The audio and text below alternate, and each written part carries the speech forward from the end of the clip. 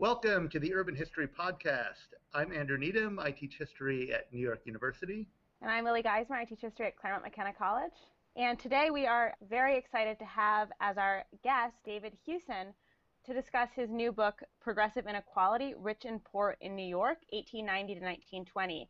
And it's a terrific study of cross-class encounters in New York City during the Progressive era. So we're very excited to talk with him. And David is going to be teaching at NYU in the fall. So we'll have a chance to talk to him about that as well. Welcome, David. Thank you so much for having me. I'm really excited to be here. Maybe you can start us off by talking about how you came to do this book. So what brought you to the Progressive era? What brought you to your concern with class and inequality?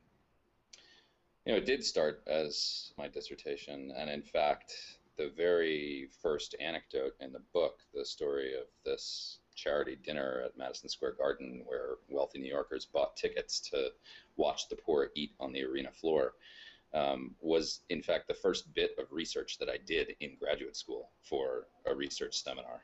Wow. So it was really, seemed sort of destined from the beginning of graduate school. But I mean, actually the origins of the project go back much longer and are kind of personal.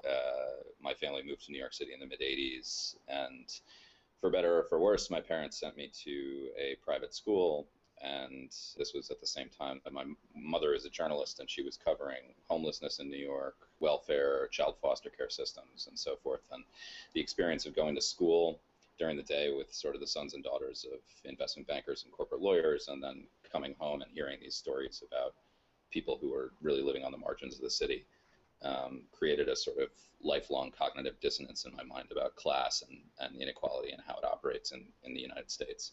So I think that sort of embedded a set of questions that I came into graduate school planning to explore. Did you start the project interested in studying New York? I did start off wanting to study New York, and I can probably claim no more noble instinct than New York City boys' provincialism. But it seemed to make sense as well for reasons that I talk about a little bit in the book. I think inequality in New York in the Progressive era is a particularly evocative petri dish to see how the dynamics of inequality and class play out on a personal level. And that was something that I was really committed to doing in my dissertation, was telling stories of people and of people interacting with each other. It was something that I felt was missing a little bit from the historiography, and I thought that what better place to set this in if I'm looking for crazy zany stories than New York. When you came into graduate school, were you interested in the Progressive era? I was definitely interested in the Progressive era from the get-go, in part because I had been, before I applied to graduate school, waking up every morning and reading the cover of the New York Times and thinking to myself, why are we reliving the Progressive era?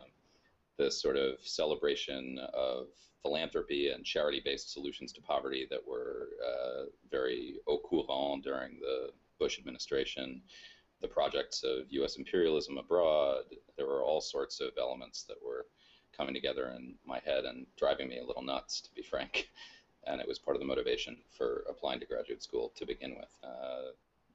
The Progressive era is a tautology, right? We hear the name Progressive era and we automatically assume that its outcomes were all progressive.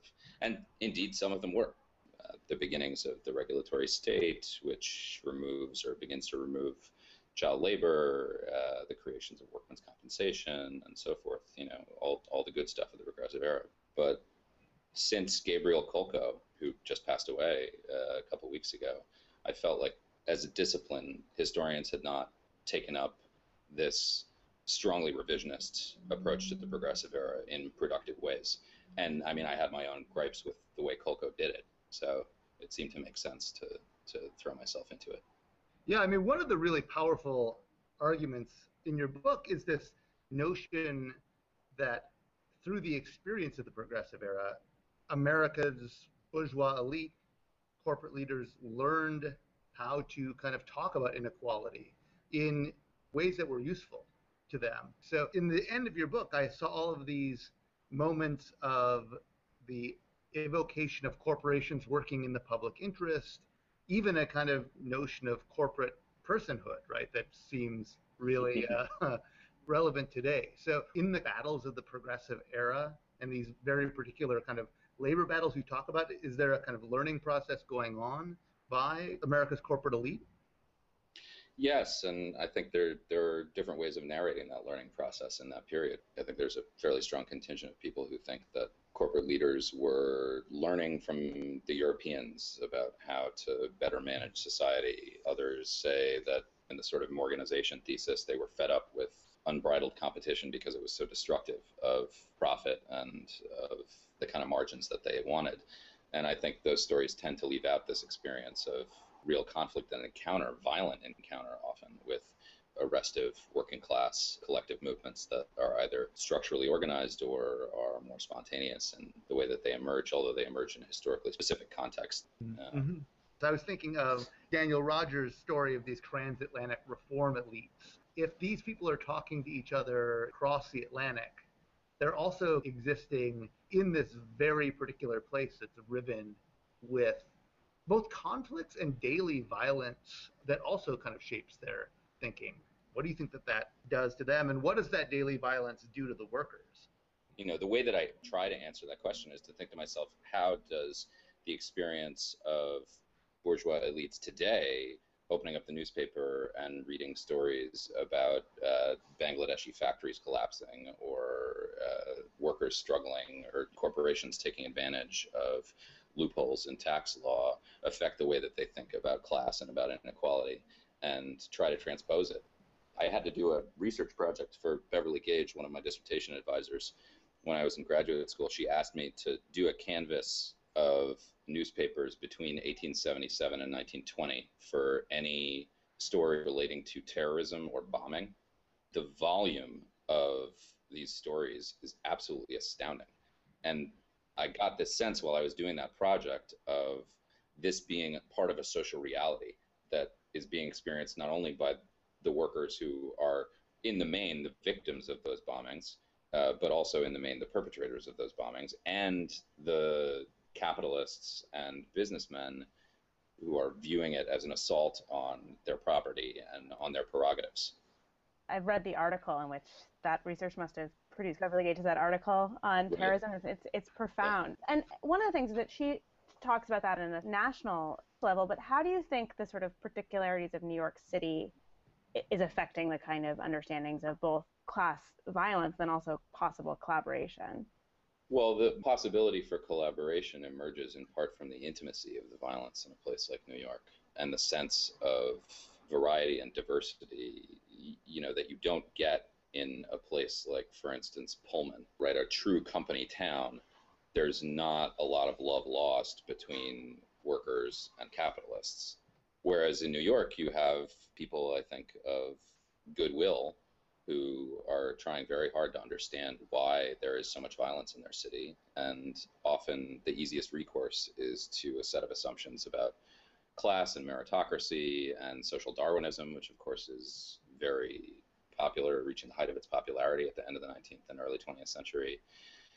But there are also people who reject that, who I think look beyond it and have experiences of communing with people across the class divide that give them a sense of human possibility. And I'm thinking here about people like Lillian Wald, people like Jacob Schiff, who does much of the funding for the Henry Street settlement in downtown New York that I read about in the book. And I think those kinds of contacts are impossible, or maybe not impossible, but they're certainly less likely to happen outside of a city in general. But I think in particular, they're far more likely to occur in a city as densely populated as New York. It's worth remembering also that, you know, New York in that period was, or at least Manhattan, was far more densely populated than it is today. David, I'd like to talk about the density of New York. One of the things, I mean, this is a awkward, horrible segue probably. But one of the things. Let's do it. Let's do it. Your book is densely populated, right? I mean, your book is one of the real pleasures nice of work reading. For that. Thank you. I think that was a perfect segue. Yes, there we go. One of the cool things about your book is that it is so densely populated with actual people who come from a variety of class positions. They aren't these archetypes, right, who exist to stand for the whole. They exist as actual kind of conflicted people with pursuits that do not always line up exactly with what they intend. I was wondering, could you talk a little bit about the process of who you chose to follow and the process of finding out about people not only like Lillian Wald, but some of the labor organizers who probably don't have the same kind of biographical paper trail? Yeah, I mean, it was really a process. I'm sure this will come as no surprise to a group of professional historians, but it was really just in the process of doing research that I discovered these people. And there were, for as many people as show up in the book and have some kind of description of their life and background and their trajectory to New York. I mean, I'm thinking of in the first few chapters, I've tried to follow the story of this guy, Solomon Kleinrock, who participates in this arson fraud to burn down the saloon that he runs. And for every one of those people that I was able to find the ship manifest that he came over from Germany on, and the trial transcript that included all sorts of information about his background, and this exchange of letters between him and the central perpetrator of the arson fraud, there were probably half a dozen whom I tried to find and pursue through, Ancestry.com, of course, is an incredibly powerful research tool. ProQuest in and of itself, just looking for, this book would not have been possible without the kind of research tools that have only begun to feel their power in the last 20 years. So you said when you were describing creating this as a dissertation project that you were interested in people. Did you start out with the idea that you were going to focus on people as a sort of driving research agenda? Yes. So I like telling stories about people. I prefer telling stories about people. I like reading stories about people. I find people endlessly fascinating and confusing and maddening in both history and contemporary life. So on a basic level, it was not some kind of great historiographical revelation that I wanted to write about people. It just what emerged from that desire to tell stories about people was an observation in the historiography that there were very few works, as far as I could tell, that really looked at wealthy people and working class people encountering each other and struggling with each other in more than a way that was incidental to the argument of the book. I think there are a few exceptions to that in progressive era historiography, but for the most part, when you look at the vast body of work in progressive era history, there are stories about particular class of people and the way that class experience evolved over time.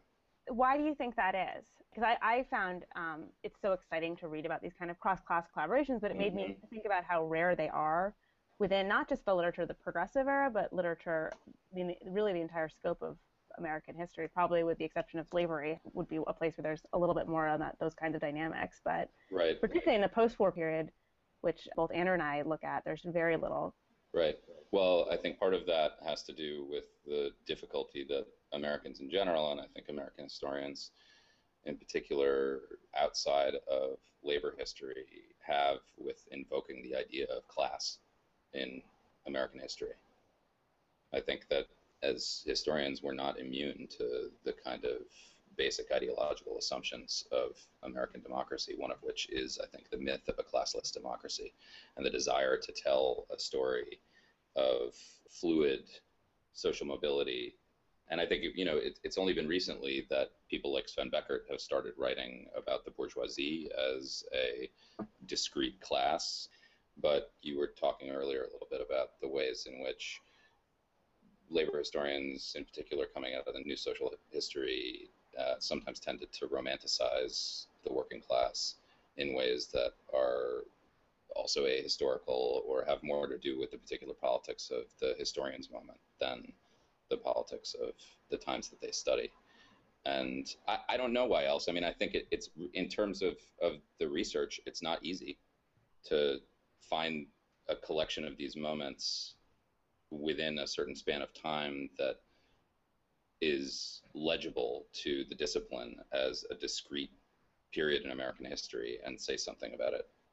I think one of the really important components of the book for me, and where I would strongly recommend to anyone to read it, is people who sort of dreaded reading about the progressive era during our exams, and then teaching it when you do the surveys, I feel like every time I have to relearn it, it's sort of a daunting exposure. The people really give a point of entry in a way that's fundamentally powerful. And I have to say that you really made me fundamentally rethink how I understand the progressive period. And I think that this sort of challenging the idea of what is progressive, and that really embedded into the progressive era is this deep-seated forms of inequality, was so powerful. And so where it's just a really amazing project. Thank you so much. That's really, really nice of you to say. I just want to echo, I mean, one of the things that, just to borrow another Daniel Rogers thing, I mean, like, one of the things that I really liked about your book is it takes the kind of In Search of Progressivism away from this question of who counts as a progressive. Right. And, what is progressivism really about? And kind of redirects you to think about how did these variety of different people grapple with a set of problems in a particular place that are more and more evident at this moment in time, and what are the different ways that different people approach these problems, and how did they fail? Because the book's a lovely book about failure and its enduring consequences, and I think that that's a really valuable task within the historiography, to teach about not personal failure, but a way that there's a kind of imaginative failure. Right. Well, and I think, thank you for that, first of all, but also I feel like another way of saying it might be that it's a book about narrowly missed success. Yeah, yeah.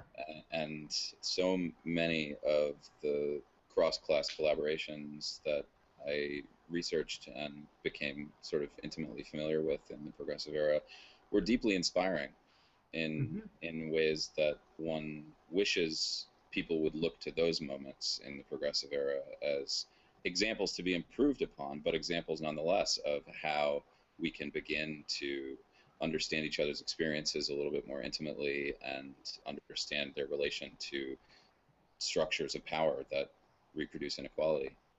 One thing I found exciting about the book was so many studies of the progressive era sort of seem to be like telescoping to the New Deal.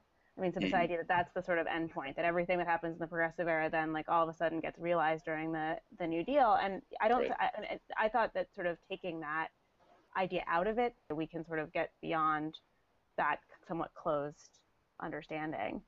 To me, the problem with telescoping to the New Deal, and I totally agree with you that there's a lot of that literature, and there's a good reason that literature exists. As actually, I should say, an early reviewer of my book, Gabe Wynant, pointed out that I don't talk as much as I could in the book about how wealthy or bourgeois activists during the progressive era, some of them wind up populating the New Deal agencies of the federal government, which is, these are important connections to draw.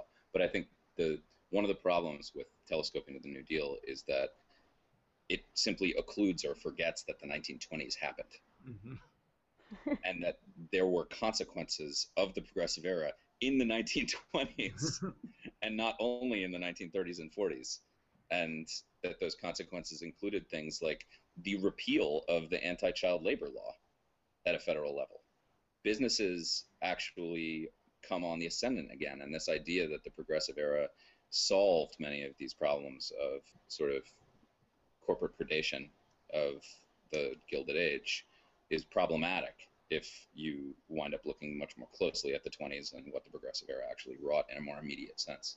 Well, I think it gives, my understanding, given the components of your argument that sort of address these questions of how embedded inequality became in efforts of charity and other forms of progressive era reform, gets at a more continuous narrative. So it addresses why the New Deal doesn't solve systemic inequality either, and why there's this sort of ongoing dilemma that has become even more systemic today. Right. Ira Katznelson's new book obviously does a really good job of showing some of those internal dynamics of the New Deal that ultimately wrought a kind of reproduction of inequality, particularly racial inequality, in the mid-century. And I think it's part of the story that cannot be left out of the progressive era either. The way in which well-intentioned people who do a lot of good, who make a huge difference in working people's lives, in the life of U.S. democracy in general, can also, through their solutions, be they charitable, political, organizational, institutional, they wind up reproducing certain assumptions that are not central to the solutions that they devise, but carry forward things that then ultimately undermine them in a historical way. And that was something that I was also interested in with this project, was trying to trace the continuities from the progressive era through to the present day. And as I think I do a little bit in the epilogue, talk about how the progressive era is not necessarily this apogee of historic change in the United States, but actually also is the product of its own material conditions and intellectual conditions, that the people who are the progressives are reared in an historical moment in the U.S. when certain assumptions about capitalism and laissez-faire economics are totally incontrovertible for a certain class of people. That is, of course, I mean, there aren't a lot of socialists who believe that the tenets of laissez-faire economics are incontrovertible, but the people that generally get written about the most in progressive era histories are usually referred to as middle-class progressives.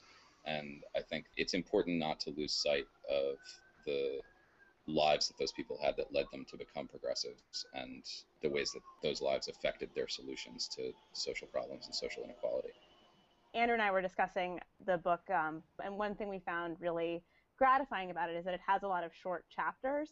And so this makes us sound like the laziest interviewers ever, but it was a very nice way to read a book where there was a 15-page chapter, and so you felt like a sense of accomplishment. So I was wondering if no, like I was like, in between World Cup games, I can feel like I got something done. This is you are totally validating my editor's advice. I have to give credit where credit's due here. I presented my editor with the dissertation, which was 6 long chapters, and she said, nobody wants to read a chapter that's longer than 20 pages. Cut these into pieces. And happily for me, each chapter of the dissertation was constructed in such a way as to be relatively easily broken down into 3 parts. So I don't understand, and I have never understood, why professional historians feel it necessary to write 50 to 80-page chapters. I think it's totally counterproductive. I mean, maybe I'll sound anti-intellectual saying this, but I feel like it totally ignores the way that people engage with the written word in the 21st century. I mean, there are plenty of people out there who would say 15 pages is way too long. You've got to write, you have to have everything in top 10 lists, and that's the only way you're going to get people to pay attention to it. But, I think reading is supposed to be a pleasurable experience, and I have learned more from books that are fun to read than I have from books that are not fun to read. Yeah, I mean, reading your book, I never had that moment where I'm in the middle of the chapter and I turn and be like, how much longer is this going to go on for? Which I do with my own book. I'm like, oh, God. You come across some books where it's like an 80-page chapter, and if I can't dedicate an hour and a half of my life to that chapter, the book's not going to get read. And to be fair, of course, there are certain ideas that take a longer time to flesh out. There are certain stories that require, I just think that usually they can be broken down into more manageable slices that are indicated somehow in the text. In what ways was the book distinct from the dissertation? Did you do more research? Was it mostly about sort of reshaping the structure? Were there parts of the argument that changed substantially? So differences between writing the dissertation and the book, it's also something that I thought a lot about before even writing a word of the dissertation, in part because before I came to graduate school, I worked for a literary agency, and I had in my brain, when I was applying to graduate school, the idea that graduate school was essentially a long, drawn-out advance on a book. There are pretty significant differences between the dissertation and the book in terms of the amount of time I spend on historiographical questions in the introduction. I mean, the introduction to the dissertation, I think, is almost twice as long as the introduction to the book. And I did do a good deal of additional research for particularly the last 2 or 3 chapters of the book. It was about half and half new material on material from the dissertation. I wound up actually, I was going to hand my dissertation in August. And my dissertation committee members in May told me, I was finishing the 5th chapter, and they said, don't worry about the 6th chapter, just hand it in 5 chapters and pretend like it was meant to be 5 chapters all along. And so feeling totally reassured by this, I really focused. I drilled down on the fifth chapter to make it as good as I possibly could. And I got to within 5 days of when I needed to hand it in. And I went back to my introduction to do the revision that I needed to do in order to justify a 5-chapter dissertation instead of a 6-chapter, and realized that it would be easier to research and write a 6th chapter in 4 days than it would be to transform the introduction so profoundly as to make it a 5-chapter dissertation. I wound up doing the research and writing for the 6th chapter of my dissertation in the space of 4 days, mainly on Metro North, back and forth to New York. The chapter wound up being, I think, 37 pages, double-spaced, and was, as I think one of my dissertation advisors noted in their reader's report, a bit weaker than the other chapters. But one of the reasons that I was able to do that at all was that I had been, from the beginning, trying to write the dissertation as a book in the sense of trying to tell stories that would compel readers. And the final chapters, as you know, deal with the major subway strikes of 1916 in New York and the bombing of the Lenox Avenue subway, and how to place that in historical context and the way it relates to the end of the progressive era and the resolutions to questions of class inequality in that moment. And just telling the story of that strike was, at that moment, enough. Yeah, I think that's great advice about the way to think about, your dissertation. Robin Kelly came when I was in grad school and gave a talk when he was working on his Thelonious Monk book. And someone asked him a question about Hammer and Hoe, and he went back and started talking about the dissertation, and he said, no, never call it a dissertation. You are working on a book. All of you are working on a book right now. It's just the only book you get to write 2 drafts of. Think of it as a book from the beginning, and then think of what a good book is, and try to write your dissertation that way. Instead of the idea of the dissertation where you're like, I'm going to put in everything I know, and everything I have collected at the archive onto these pages, and create something that is not readable. You don't want your dissertation to be just an information dump. You want it to be a story that people want to read. I think part of the difficulty in coming to that realization, and though as a graduate student, has to do with the material reality of what your dissertation is supposed to do, right? Is this actually something that I want to have many, many people read and enjoy, or is this simply an instrument by which to gain professional credential and to make myself a viable candidate for a job? We are, as historians, as academics, torn, I think, pretty regularly, and I imagine this is the case just as much for junior faculty as it is for graduate students, although presumably a little bit less. But as junior faculty, you're thinking about tenure review and what the work that you're doing right now is saying about your positioning of yourself in the field and how you relate to that field. And you can't ignore those questions if you actually want to have a viable career.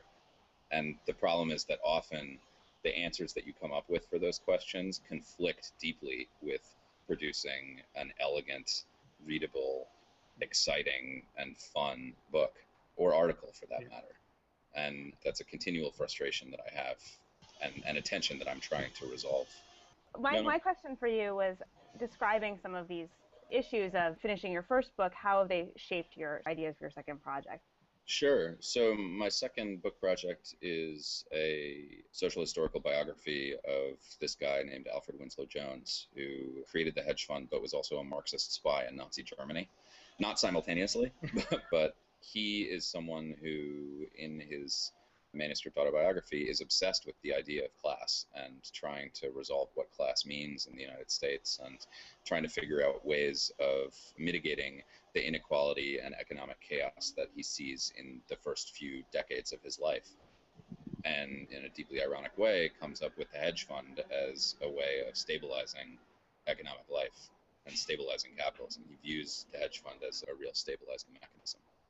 And I think that part of the way that my reading of his life, his ancestry, the way this fits into a larger history of 19th and 20th century capitalist development in the United States, it's a broadening of this kind of tragedy that I see in the progressive era of very good people, very well-meaning people, thoughtful people, trying to do the right thing and make capitalism and democracy work in a harmonious way that benefits everybody. and producing transformations that wind up recreating some of the dynamics that they're trying to combat. So I think about the second project as an expansion in certain ways of ideas that I deal with in the first.